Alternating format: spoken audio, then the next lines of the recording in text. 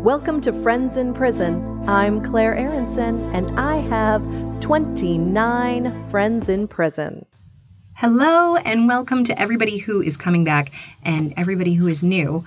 It has been a while since I've been able to put out a podcast, and I talked about it a little bit on the last episode, why I'm having trouble with the podcast and why I'm having trouble even responding to my pen pals. Getting my mail and opening it up has always been a source of great joy. So it's very weird to be depressed and to not be able to open up a letter and read it from a friend. And if I can just say, my friends have been so supportive and insightful and kind. And if you are going through something like what I am and you need that kind of support, there are people who are waiting to give it to you. And there's lots of information in like episodes 2 and 3 on how to find a pen pal in prison. But the easiest thing to do is just to search for it. There's Penacon, my favorite, writeaprisoner.com, Friends Beyond the Wall. And there are lots of articles and things where you will find people's addresses. So, just take a chance. Those people, what's going to make them feel better is to help you. And there is such a great experience waiting for you if you've never had a pen pal in prison before. So what is it? What is it that I'm going through? My mom passed away just before Easter, and everyone says their mom is their best friend, and everybody thinks their relationship with their mom is special. But for me, it's actually true. My mom and I live about 8 doors apart, a tenth of a mile. We're practically on the same street.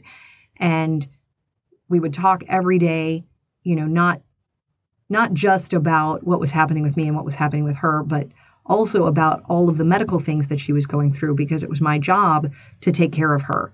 So when she passed away, I lost my mom and I lost my friend and I lost, I don't want to say my purpose. You guys know I have 4 children and I have a husband and I have lots of great friends and great community. But especially in this last year, taking care of mom, my purpose and my self-worth and my pride was in taking care of her.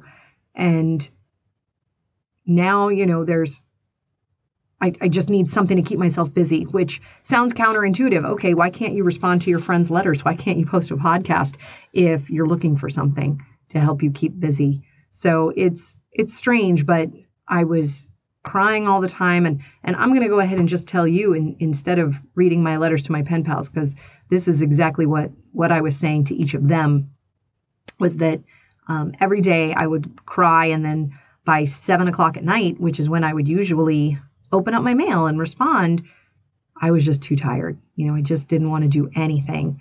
And when I woke up in the morning, I was like, okay, well, I have to do the laundry and I have to get the kids off and I have to cook a meal and do those types of things. So unfortunately, I was pushing them to the back burner.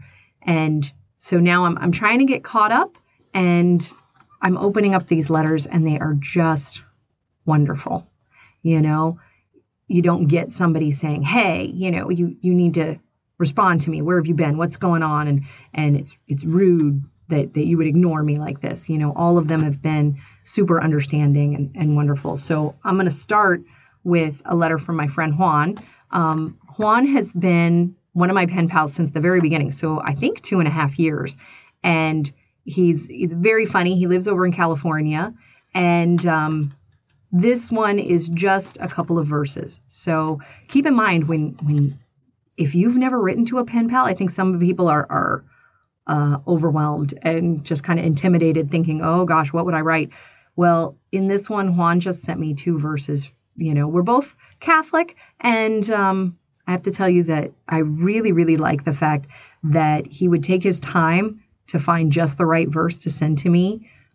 Because sometimes Juan, when he's on his way to Mass, has confessed to me that he gets distracted by the basketball court.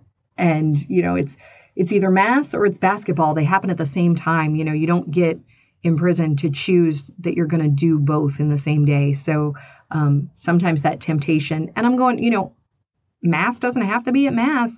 So maybe you can go and get some good exercise and see your friends and then go back and have prayer behind the closed doors when you're alone. So hopefully that's what he did on this day. So he sent me a card and it says, "A person who passes away is just sleeping in death until awakened at the time of their resurrection." John chapter 5, verses 28 and 29. And the other one is from Proverbs. "If a person knows about God's arrangement for those who died, we should provide comfort for those who lost a loved one to death. Like apples of gold in silver carvings is a word spoken at the right time." Proverbs 25:11. Oh, thank you, Juan. This one is from my friend Ariana. And before I read it, I want to tell you a little bit about Ariana and what's going on there that I find very interesting. She has sent me gifts before, little beaded bracelets, and she sent one for each of my kids, which was really cool. I took a picture of the kids' wrists all together with their bracelets on and mailed that back to her in a thank you card. She said she can't mail out gifts unless I am added to her list of approved people that she can call on the phone. Well, for me to be approved for her to call me, I have to fill out a form and send them a copy of my driver's license. Also, the phone has to be in my name. So right now the phone is in my husband's name, which is easily enough changed. But the issue is that I use an alias for my last name just because I write to so many people. And obviously, the first time you write to somebody, you don't know them. And in fact, I don't know how long you write to somebody before you feel like you know them. I don't feel uncomfortable with Ariana, but I also want to stay realistic as I am writing to so many different people in different parts of the country who are in prison. So when I fill out this form, they have to tell her, right? Claire Aronson is on your approved list of people that you can mail stuff to and people that you can call on the phone. So as of right now, I have not filled out that form. But we shall see if there is some other way around it or if I do decide to fill out the form with my legal name. Let's see. All right. So Ariana is also caught up on everything that's going on. And now so are you. Okay. Claire, thank you for always being a part of my days. Your photos always cheer me up. Then when I share them, others smile too. I hope you always continue to be a great friend to the world and mine. Just want to let you know that my world is a better place because of you. Friends, Ariana. Thank you, Ariana. You know, there's just, sometimes you need to hear that sort of stuff. You know what I mean? I had a postcard from my friend Misty. All right, let's see. Hang on one second and I'll find it. Phew, here it is. Okay, so Misty is about my age. We're in our 40s. She has an adult daughter.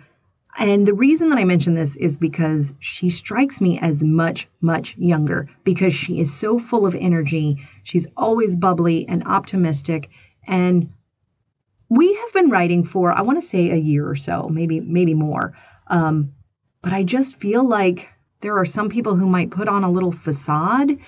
And I really, really hope that's not what it is with Misty. You know, I just imagine that if I was in a place like prison, I would want Misty to be there with me. I don't know how I could get through the days. You know, it's amazing having a friend like her, you know, and I just have a regular life, you know. So she also is the queen of postcards. She has the ability to say something interesting and something that you feel is a little bit, I don't know if intimate is the right word, but personal, you know, on a postcard, which sometimes you would think you need more time to get to that type of information, and something that is just uplifting and funny and cute.